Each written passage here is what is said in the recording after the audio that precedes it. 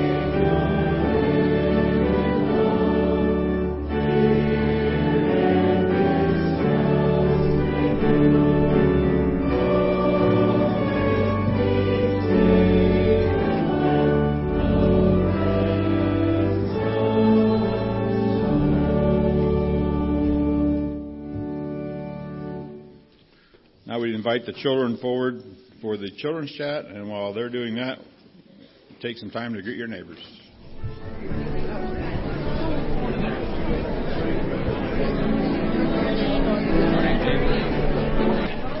Good morning. How are you guys today? Good. All right. Well, we're a little thin up here today. So, I brought with me some things today. Well, actually, it's all the same thing. But what did I bring with me today? Pencils. Look, we have pencils that look like cows. We have fat pencils. We have yellow pencils with a ruler on. We have another pencil.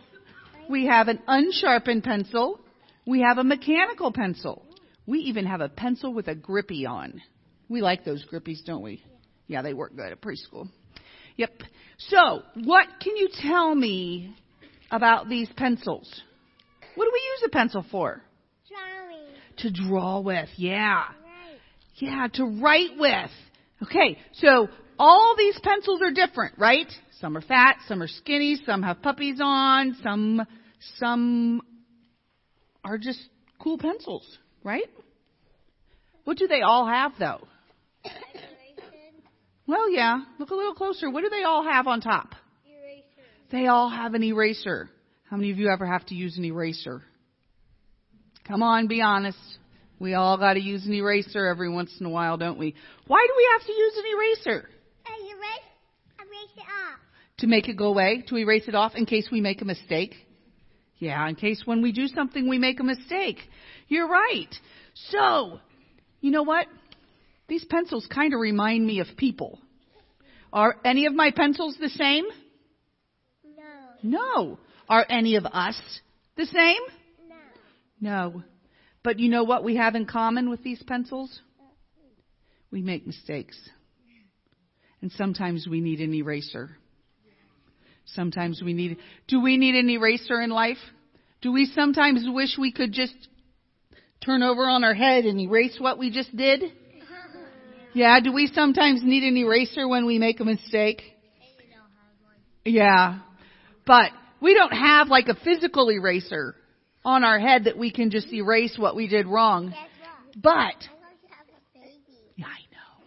Guess what? We have something better than an eraser. What do we have that fixes what we mess up? What do we have? We have God, who gave us His Son, who died on the cross for us to take away our sins for when we mess up. Because a sin is like when we mess up, right? Yeah. And we need to erase it and do over. And Jesus is that do over for us. Jesus is that grace. Today, we're talking about God's grace. And God's grace is like a big eraser. It allows us the opportunity to do over. And that is amazing. Okay? So, God sent His Son Jesus to die on the cross to erase our mistakes. And when we do something wrong, we can ask God to forgive us, and Jesus will erase those mistakes and make our paper clean so that we can start over again. Now that is the best kind of eraser that we can have, isn't it? So, the next time you make a mistake, you think about how Jesus is our eraser in life. And I don't know about you, but I probably use my eraser a couple times every day, especially when we're in school. So when you use your eraser on the end of your pencil the next time, you think about, hey, you know what? Jesus is like an eraser because He died for my sins. Okay? So that pencil is like us. No two pencils are exactly the same. No two people are exactly the same. But we all have an eraser. Jesus died on the cross for our grace. All right, let's say a quick prayer. Dear Heavenly Father, thank You for sending Your Son to die on the cross for us so that He could be the eraser in our lives, to take away our sins, to give us that do-over so that we can go through life sin-free, that we have that forgiveness. Please be with us this week as we celebrate Thanksgiving. Help us to enjoy our family and our times off. Keep us healthy and safe. In Jesus' name we pray. Amen.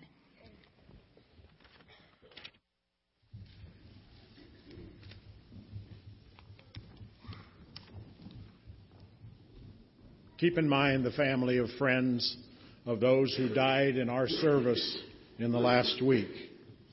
In Afghanistan, Sergeant First Class Houghton O. Brown, 43, from Brooklyn, New York. In Iraq, Chief Warrant Officer Second Class Lee M. Smith, 35, died in Baghdad from Arlington, Texas. In the Republic of Korea, Airman First Class Derek Jones, 23, from Miami-Dade, Florida. In Zanzibar, off the coast of Tanzania, Lieutenant Mark Weiss, 35, from Coronado, California. In Fort Bragg, North Carolina, Sergeant Robert Thornton, Jr., 29, from Cairo, Georgia. In Fort Gordon, Georgia, Technical Sergeant Michael Clardy, 34, from Sumter, South Carolina.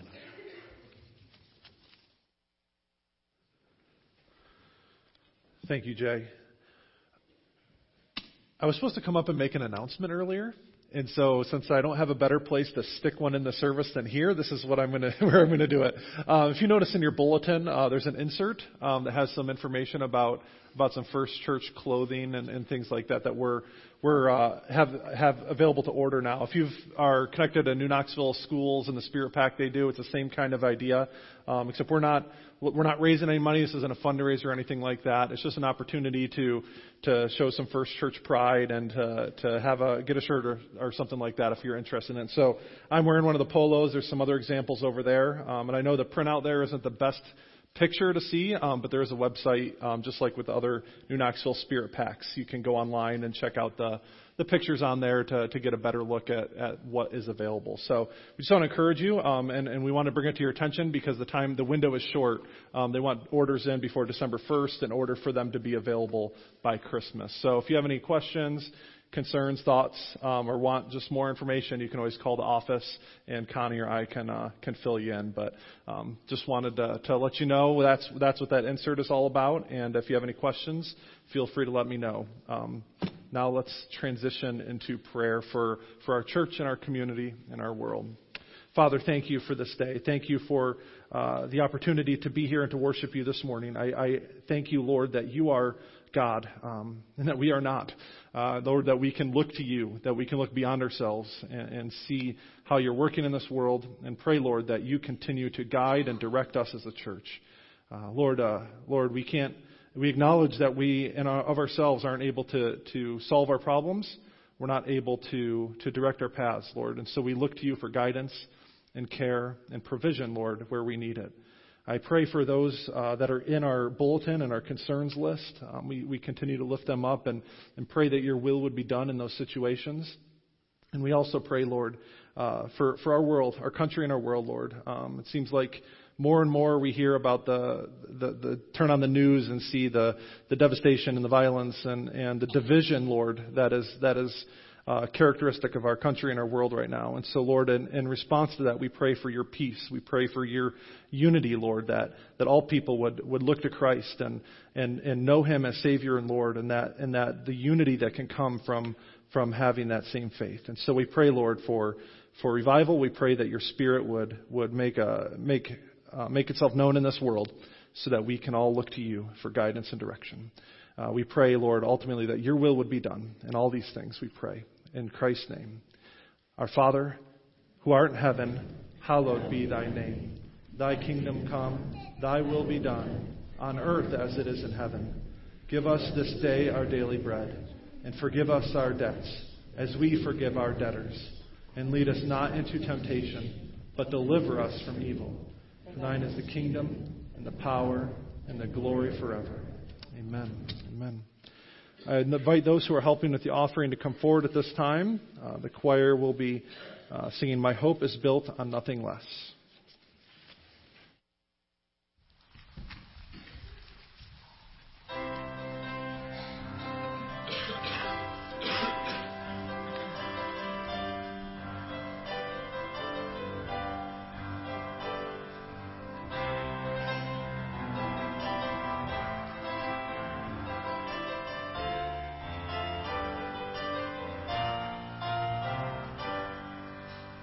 My hope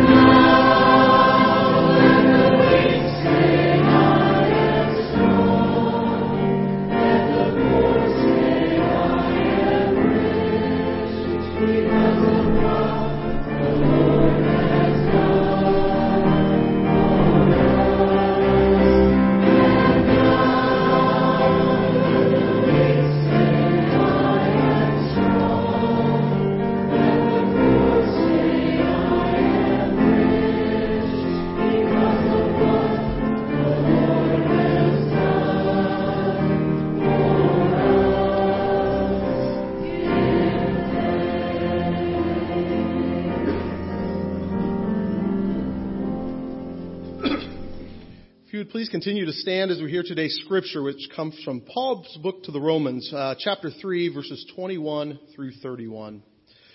But now, apart from the law, the righteousness of God has been made known, to which the law and the prophets testify. This righteousness is given through faith in Jesus Christ to all who believe. There is no difference between Jew and Gentile, for all have sinned and fall short of the glory of God, and all are justified freely by his grace through the redemption that came by Christ Jesus.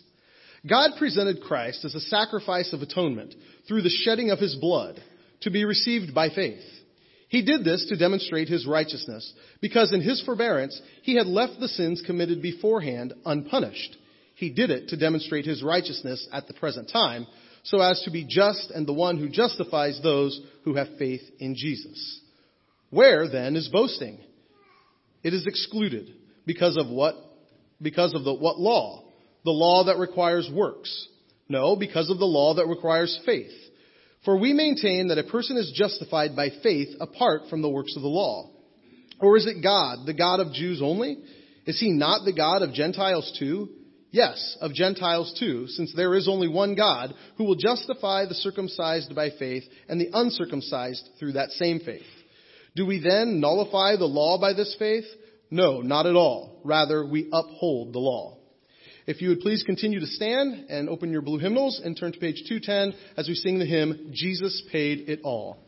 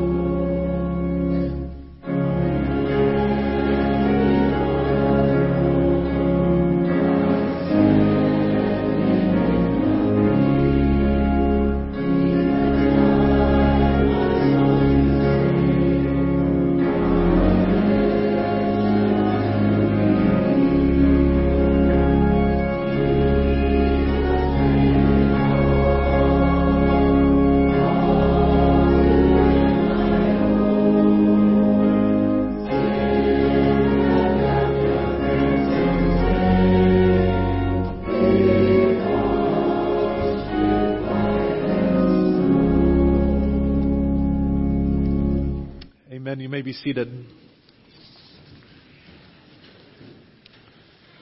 Father, thank you for this day. Thank you for each new day that you bring to us. And I pray now that as we open your word together, as we study it, as we discuss it, as we learn about it, Lord, I pray that you would open our hearts and minds to what you have to say to us, and that you'd give me words to speak this morning. We pray this in Christ's name. Amen. Today is, as if you've been with us the last few weeks, we've been walking through these 5 solas of the Reformation. And just to remind you, we started with Scripture alone, then Christ alone, grace alone, and now we are here at faith alone. And faith alone is a very important one of the 5. They're all important, of course, but faith alone is really where they hinge together. See, all that we've talked about so far is about God's action toward us in Christ. Notice that the focus has been on Him and not necessarily us, right? Maybe how we stand in response to what He's done, but the focus has been primarily on the Lord and what He's done for us through Christ and through His Holy Spirit working in our lives. Scripture reveals about God's grace and what He has made available to us in Christ. Christ alone teaches us that Jesus does the work necessary for salvation. It's His work and not ours. Grace alone is the reminder that salvation is freely offered to us through Christ Jesus. Right? He extends it to us. And so faith, when we come to faith, what we're going to be talking about today is then our response to what Christ has done for us. What God has done for us through Christ and through the action of the Holy Spirit in our lives. See, all that we've been talking about so far is really built up to this point, right? And now the question is, how do we as Christians, how do we as sinners in need of a Savior respond to what Christ has done for us? That's really what we are talking about when we talk about faith. Our response to God's grace in Christ. And then next week as we wrap up the sermon series, we'll be talking about glory to God alone. How He receives all the glory and the honor and not us. And our responsibility to turn around and thank Him and glorify Him in response to that. A great message for the end of Thanksgiving week.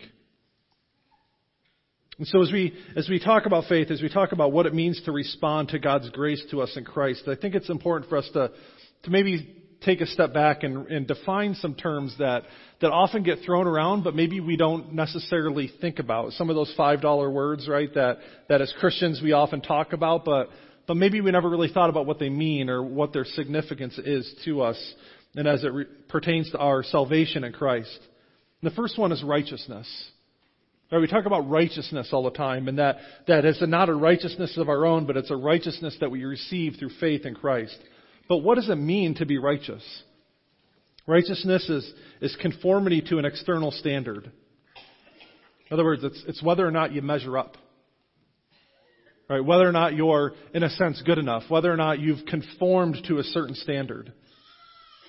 And so that it's a very kind of relational term, and it's one thing or one person in relationship to another, either a standard or another person. See, in a sense, in a maybe non-religious sense, you can have a righteous relationship with another person because you're in right relationship. You're living out the relationship in the way it was intended to be and supposed to be. And so the Bible actually refers to that several times throughout the Old Testament about a person's righteousness and the fact that they did what they were supposed to do. They were a righteous person. They were upstanding. They in that sense conformed to the moral code or the expectations of that day. Abraham and David and others are referred to as righteous at various times. But when we talk about our righteousness in terms of our salvation, what we're talking about is a right standing or relationship to God according to His moral code. In other words, God has created us to be a certain kind of person, to live a certain kind of way. Right? He created us for that purpose. And what sin has done is it's created that barrier and broken that relationship between us and the Lord. And so in order to be righteous, right, you need to live perfectly and completely according to that law that God has put forth for us in His Word. Live out God's intended purpose for us all the time, 24/7, 365. Right? That's what it means to be a righteous person in relation to God and His Word and His law. Can any of you here say that you've done that? I can't. Right? None of us can. None of us can say that we are righteous in and of our own in our own accord or our own power. No one besides Jesus himself is righteous. No one perfectly conforms to the law. Right? If a righteous person is someone who perfectly and completely conforms to God's standard, then none of us can be considered righteous. So if you think about the Bible as a whole, if you look at the big story arc of Scripture from Genesis to Revelation, it's a story of God providing a way for unrighteous sinners, right? Unrighteous people that have broken that relationship to be made new again. That righteousness being restored. Right? God has provided a way for us to be in that right relationship with Him again through His Son, Jesus Christ. And so that's the overall, story arc, the narrative of the Bible is in Genesis that perfect righteousness, that relationship is broken. And in Revelation, we see it's restored once again, fully and completely when Christ returns. And so from Genesis to Revelation is the story of how God makes that possible, ultimately through Christ and His death and His resurrection.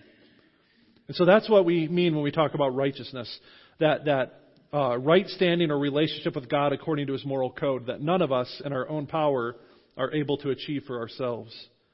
And another one of those $5 words is justification. What does it mean to be justified before the Lord? Justification is God's action toward us in which we are declared righteous in His sight. In other words, there's the problem of righteousness, right? We are unrighteous. We are unworthy. We are undeserving of God's grace and His mercy and to be in a relationship with Him. And so justification is God's action to fix that problem, to declare us righteous, to be made righteous in God's sight so that we can once again be in a relationship with Him. And there's two views. There's two ways that, in a sense, this can happen. One is that God can simply look at us as if we've never sinned before. That God could say, well, I know you messed up. I know you've done things you shouldn't have done. I know that image of God and that righteousness has been lost. It's broken. But I'm just going to forgive you anyways. I'm just going to let it pass. Right? And so in a sense, God can declare us righteous simply of His own initiative, His own prerogative. It's almost like a presidential pardon, right? Right? The president has the authority to just simply wipe someone's slate clean when it comes to federal offenses and laws, right? That doesn't mean they didn't do it, right? And often those people that are pardoned are actually guilty. They just are having their sentences commuted. So when we think of justification in that way, it's not that the guilt has been removed. It's simply that the guilt is ignored. Right? Think about how we would perceive a judge who simply just found someone guilty in a court of law and then said, you know what, I'm feeling pretty lenient today. I'm just going to let you go. Right? That judge would not be a very good judge, would he? He wouldn't be a very righteous judge. He wouldn't be upholding the law. And that's what, and so for God to simply just ignore or pretend like sin doesn't exist goes against His character. He's a holy, righteous God. And so that doesn't seem to jive with what we know about God in Scripture. But there's another way for God to justify sinners. And that's for that price, that penalty, and the punishment of sin to be paid by someone else. In other words, we are declared righteous because someone else has paid the penalty for our guilt, namely Christ Jesus. You see, in that sense, justification is righteous. It is holy. It's not ignoring sin. It's dealing with it. And that's what God has done for us in Christ, is that He has dealt with our sin. He has paid the penalty for us so that in return we can receive Christ's righteousness. I mentioned already, He's the only one that lived a righteous life, right? He's the only one that wasn't deserving of punishment. But yet He lived that life and He died that death so that we didn't have to. So that He could take our sin and our curse upon Himself and we could receive the blessing and the righteousness instead. That's what 2 Corinthians 5:21 is all about. God made Him who had no sin to be sin for us so that we might become the righteousness of God. So that we can become the righteousness of God. It's not that we're righteous in and of ourselves, but we receive that righteousness from Christ. And so as we talk about what it means to respond to God's grace to us in Christ, it's important to know that, to know what we're talking about when we talk about righteousness and justification. and understand what He has done for us in Christ. And as we look at the passage we have before us today, Romans chapter 3, it's a great passage because you see that idea of Christ alone and Scripture alone and grace alone really coming together in one spot. And then it tells us how we should then respond to it. And so, really, in a sense, many of the verses here in chapter 3 kind of recap and summarize what we've been talking about these last few weeks. It tells us what righteousness is really all about. It's the grace that's available to us because of Jesus Christ. It's a righteousness that's revealed through Jesus and through the Scripture, the law and the prophets. He says in verse 21, "But now, apart from the law, the righteousness of God has been made known, to which the law and the prophets testify." It's given freely to all who believe. It's in verse 22, "This righteousness is given through faith in Jesus Christ to all who believe. There is no difference between Jew and Gentile." It's available to all freely because all are in need of it. Right? Romans 3:23 is probably one of the most oft quoted passages of Scripture. Right? All have sinned and fallen short of the glory of God. Right? Who is included in all? Everyone, right? All of us, myself included, right? We all fall short of God's glory. That's why His grace is then made available to all, because all are in need of it.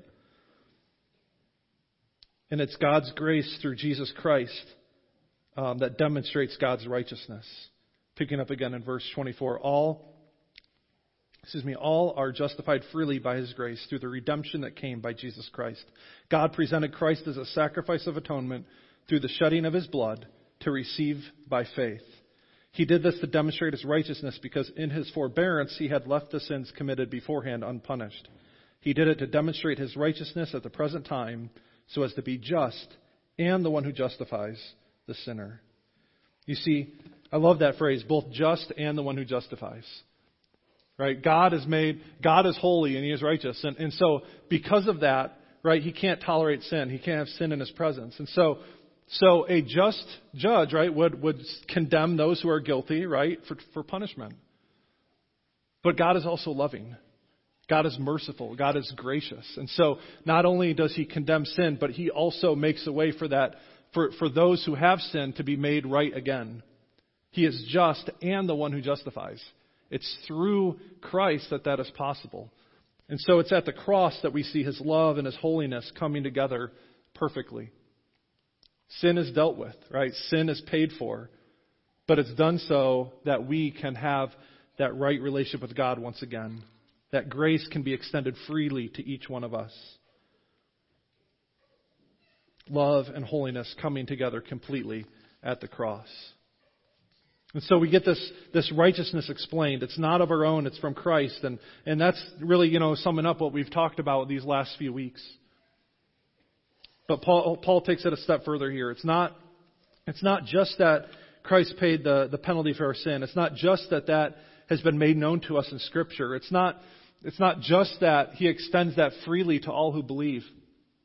It's that it must be received by faith. That righteousness that is extended to each one of us must be received in turn. I'm sure you've all heard this explanation before, but it seems how we're coming up to the Christmas season, I think it makes sense. Right? What good is a present? Right? What good is a gift if you don't do anything with it? Right? We all love to receive gifts, right? I don't think anybody, doesn't like to get presents, right? That's something that we all appreciate. But if we were to receive a gift in a box, right, wrapped up, what good is it if it just never is used? What good is it if it just stays in the box the entire time? It's no good. It doesn't have any value or worth to us because it's not being received the way it should. And I'm sure if I gave a gift to Allie, or Allie gave a gift to me, I should say, if Allie gave a gift to me and I said, "Oh, that's real sweet, honey, thank you so much," and I just stuck it on a shelf and forgot about it, never even acknowledged it, she probably wouldn't appreciate that too much, would she? Right? A gift needs to be received in order for it to fulfill its purpose. And so in the same way, that grace that's extended to us in Christ needs to be received and received by faith. So the question is, and it's actually 6 times in this passage, Romans 3:21-31, it talks about the necessity to receive that grace by faith. Over and over again, Paul says, It must be received by faith. So the question is, what does that mean? What does it mean to receive something by faith? And what is faith to begin with, I guess, is the question. Hebrews 11:1 says, "Now faith is confidence in what we hope for and assurance about what we do not see." See, faith is something that's beyond just knowing the facts, right? And I think we can all appreciate that. We can all understand it. Faith requires more than just the hard evidence that's in front of us. To have faith in something, to trust, means to trust something. It's to believe it even beyond a little bit of doubt, right? If you know something completely beyond a shadow of a doubt, does it really take faith to trust it or to believe it? No. Faith requires a little bit more. Faith, not illogic, but stepping beyond what we have presented for us. It's confidence in what we hope for and assurance about what we do not see. And so faith requires a response. It requires a conscious choice. We need to decide to put our faith in something. We need to decide to receive grace by faith. Again, to use the marriage analogy, right? Think about relationships. How much can we say we really love something if we don't ever act on it? Does it really show that I love Allie if I never appreciate her or never take the time to spend with her or talk with her?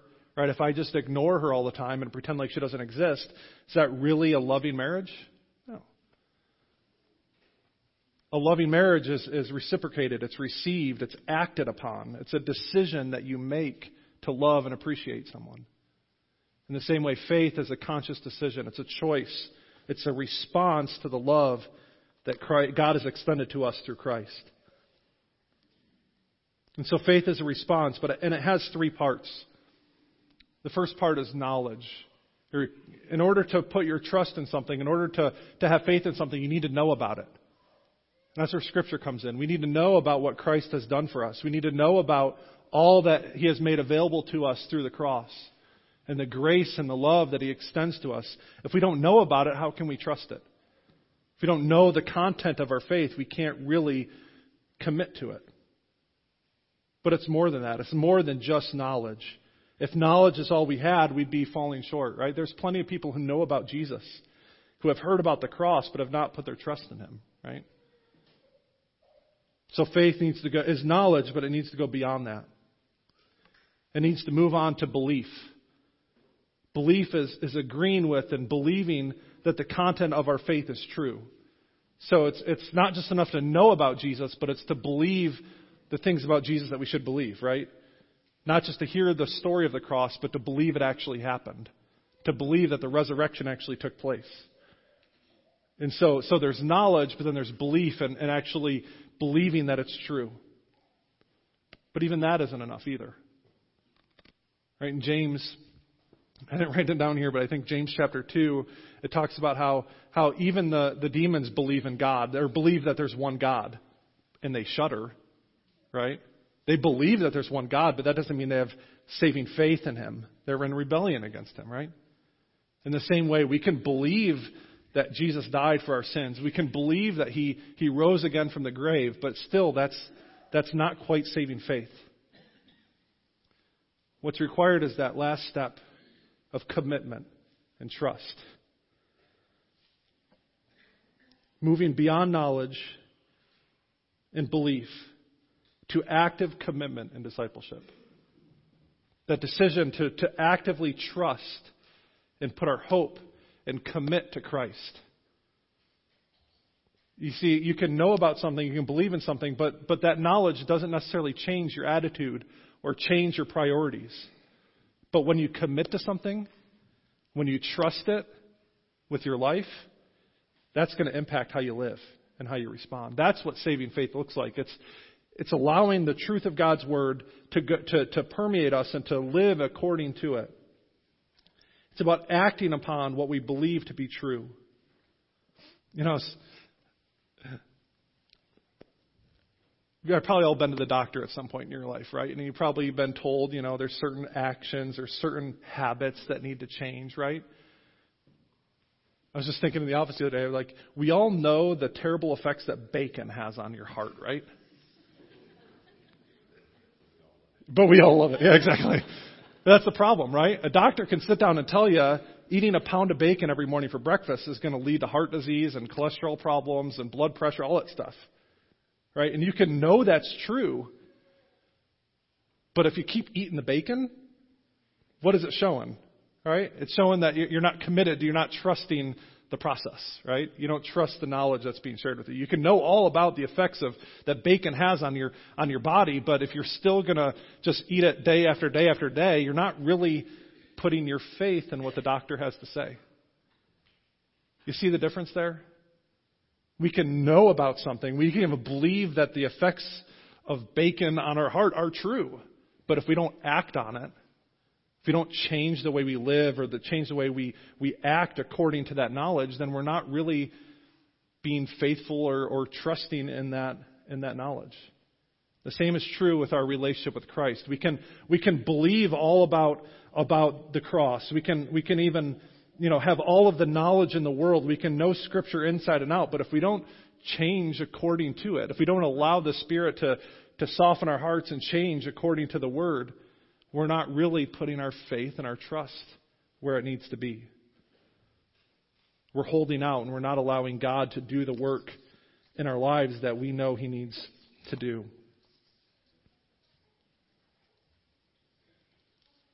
The Bible says over and over again that we will be judged, will be known by our fruit. How we live our lives will be an indication of where we put our trust and our faith. That doesn't mean that those good works and those actions are what save us. But as I said last week, our good works, our fruit, are evidence of the change that should be taking place in our lives in a response to knowing and trusting in Christ. And so we need to look beyond ourselves and submit to Jesus' lordship. We need to put our trust in Him and commit to following Him and allow Him to work and change us from the inside out.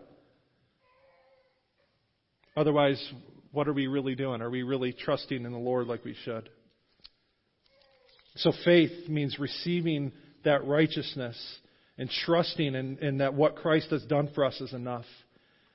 And we also know that righteousness from this passage is available to all. Those final verses 27 through 31, says that there's no boasting. We can't brag about it because it's available to all. It's nothing that we have done. Even faith itself is a gift, right? And so it's not about what we have done or what we have not done. It's about what Christ has done for us. And so according to that, there's no boasting. There's nothing to brag about because it's nothing you've earned. It's simply been received as a gift. And it's available to all by faith. Grace does not discriminate. All are judged by the same standards. And it's not good or bad, as I said last week. It's alive or dead. Whether or not you've received and responded to that grace available to us. And Paul here says that this sort of faith fulfills the law. It fulfills the law because God does not ignore sin. Remember back to the start of our conversation today. God doesn't ignore sin, but He deals with it completely. He would be unjust, unfaithful, ungood, if that's even a word, to leave sin unpunished. Justification through faith, therefore, fulfills the law because Christ received the punishment for our sins, and in return we receive His righteousness. He's both just and the one who justifies. And so what does this all mean for us? It means that our hope is not in the quantity of our faith. Our hope is in the object of our faith. In other words, it's not about having and mustering up enough faith in and of yourself in order to be saved. It's not about whether or not your faith is strong enough. It's about the person you're putting your faith and your trust in, and that's Jesus Christ. He's mighty to save. He's the one that's able to do it. It's all about what He's done already. We simply respond to it. And so we don't need to be discouraged by our lack of faith. We're going to have moments, we're going to have days, we're going to have weeks and months, right? Where we are wavering in our faith, where we're unsure, we doubt, maybe we're not living the kind of life that we know we should.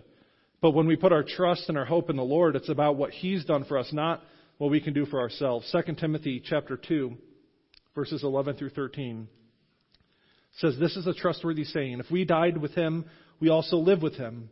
If we endure, we also will reign with Him. If we disown Him, He will also disown us. And if we are faithless, He remains faithful, for he cannot disown himself. He remains faithful even when we're not. It's about keeping our focus on him. Hebrews chapter 12, verse 2. In the context of talking about perseverance, the author of Hebrews says that we should fix our eyes on Jesus, who is the pioneer and perfecter of faith. See, he's the one we keep our focus on, not on ourselves. We keep our focus and our eyes on him, and he will help us endure. As I said already, even faith itself is a gift from God. Any faith we would have would be useless apart from Christ. Right? I could believe that God is loving and merciful and will save me, but if God didn't send Jesus to die on the cross and rise again, that faith is useless, right? I could trust in things all I want, but if God didn't act toward us in Christ in that way, that faith would be useless. Same idea if I climbed all the way up to the top of the clock tower here, right? And I had all the faith in the world that I could fly. It's not going to happen, right? I could believe that all I want, but apart from, the laws of gravity changing in that instant, it's not going to happen. In the same way, our faith is important not because of what faith we can muster. It's important because of who we put our faith in. That God did send Christ, that he did rise from the grave, and that we can have that hope. 1 Corinthians chapter 15, verse 17 says, if Christ has not been raised, your faith is futile, and you are still in your sins. See, our faith is valuable because of what Christ has already done for us. We're simply receiving and responding to that grace.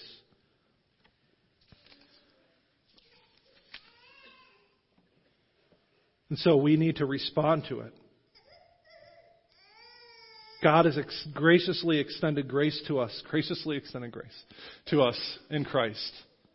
He has made that available, and we simply need to respond. You see, Christ died for our sin. He was buried and he was raised to life. That's the essence of the gospel message. That all, including me and you, are sinners. But we are justified freely by the redemption that comes through Jesus Christ. And so we need to receive God's grace by faith. We need to trust that he died for you. He died for me, a sinner.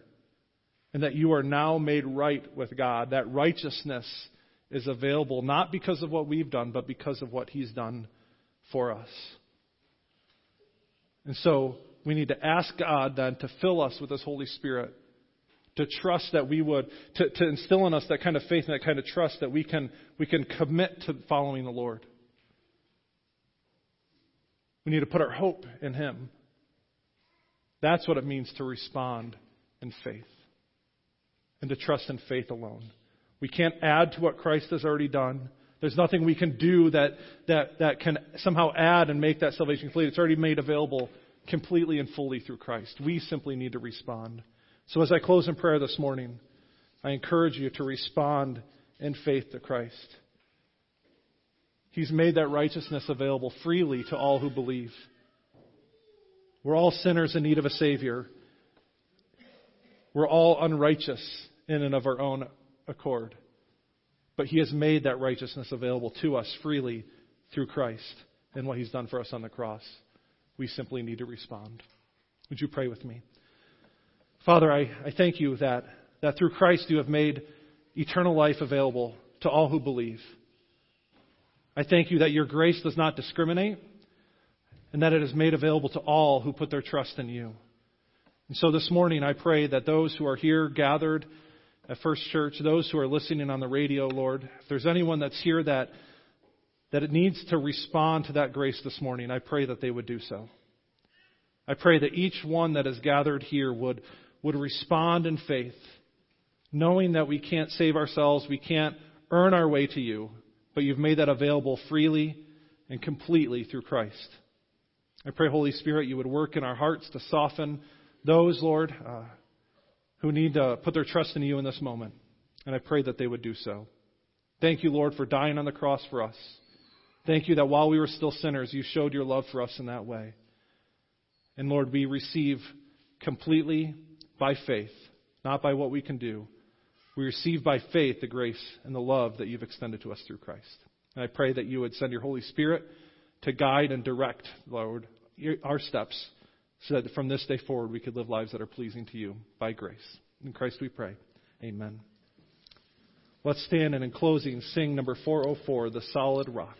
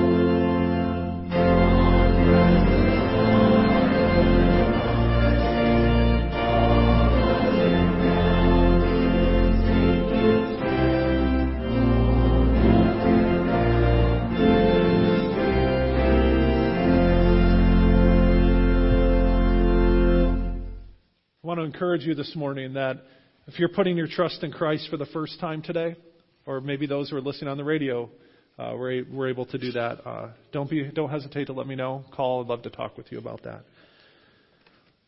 Now may the God of all grace, who called you to his eternal glory in Christ, after you have suffered a little while, will himself restore you and make you strong, firm, and steadfast. To him be the power forever and ever. Amen. Go in peace.